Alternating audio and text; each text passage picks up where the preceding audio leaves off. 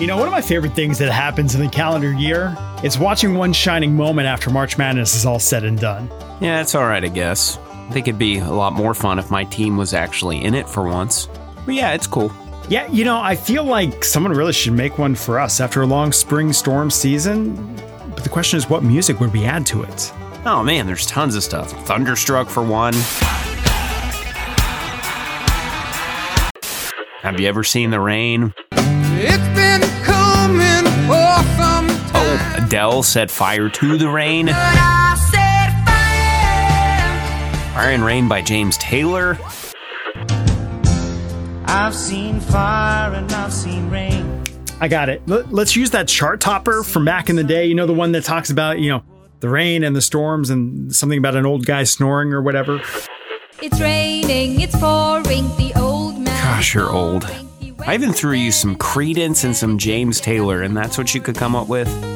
Horrible. Welcome, everybody, to the Tuesday edition of the Pinpoint Podcast. It is April 4th, 2023. For Shel Winkley, I'm Max Crawford. Hopefully fire and rain doesn't describe the Texas weather over the next couple of days, but there's definitely potential that it does. Let's dive in. All right, so let's start here about the warmth. Monday turned out to be the warmest day that we have seen in 2023 so far. 89 degrees officially over at Eastwood Airport. That did not take the daytime high record for the third day of April. That still belongs to 1939 and 1893 at 90 degrees. We came close. The official high was actually 89.6 degrees at Eastwood Airport.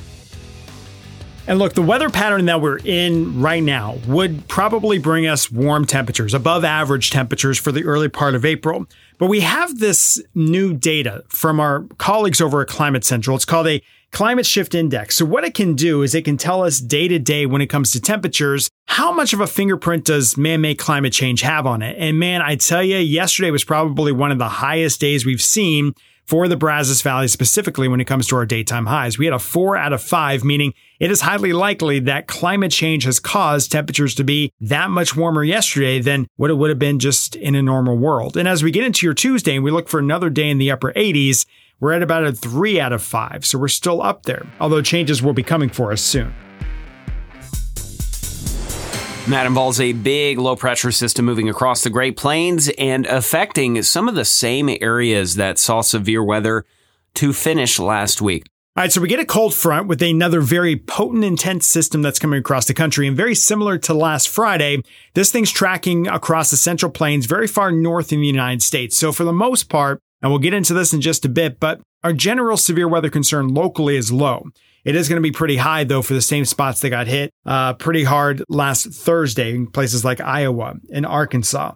So this cold front that comes through will unlock the chance for rain and storms on Wednesday. And then it gets stuck either somewhere in or very near to the Brazos Valley. All while little disturbances are passing along it and riding up that front, flinging tropical moisture our way.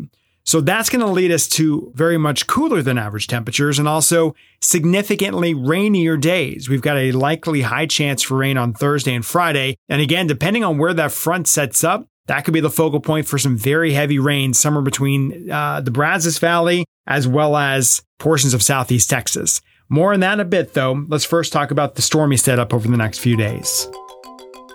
Friday's severe weather outbreak and Tuesday's, at least if we're just looking at the Storm Prediction Center outlook for the highest risk for severe weather, is really close to identical. Portions of the Midwest and then portions of the Mid-South, even stretching down into parts of Texas, are under the gun for some severe weather. And once again, here in the Brazos Valley, we are on the fringe of that area. So overall, the severe risk is low, but 1 or 2 storms may need to be monitored as early as late this afternoon. But for us, more likely as we go tonight into early Wednesday morning. Once that aforementioned front rolls through, though, the severe threat goes down, but we do keep the moisture along for that heavy rain potential through the rest of the week. Okay, so we can use this to our benefit, though. So we ended 2022 on a very wet note, saturated note as we went through November and December. If you remember back, Thanksgiving was a rainy mess. Parts of December were the same. But then we got to 2023 and we have seen some rain, but it hasn't been overwhelming. In fact, for the first part of the year, we've only picked up so far 6.38 inches of rain. In January and February, we fell short of our rainfall by about 1.25 inches plus a little bit more. But last month alone, the month of March was a very dry one. We were about 2 inches behind on rainfall. So what we need here is about 3 to 6 inches of rain over a month's time in order to get us out of the abnormally dry conditions that we have for most of us and ease back some of the moderate drought conditions we have in our northern and southwestern counties. As Max just said, we have a chance to pick up a lot of that, most of that, maybe all of that within the next couple of days. So this will be beneficial rain. Our ground is ready to drink it up, and the runoff shouldn't be quite as bad considering the fact that we do have green vegetation across the Brazos Valley. Still something we very much need to monitor, but while it may be an inconvenience and a messy couple of days, this is some good stuff. It's those infamous April showers we always talk about to get us to the Mayflowers. And the good news is it looks like a lot more of the Easter weekend is going to be on the drier side. As early as Saturday, we could get things a lot more isolated around here, and Easter Sunday is looking drier too. Alrighty, that'll do it for this Tuesday edition of the Pinpoint Podcast. I hope you have a fantastic day. For Shel Winkley, I'm Max Crawford. We'll see you next time, guys.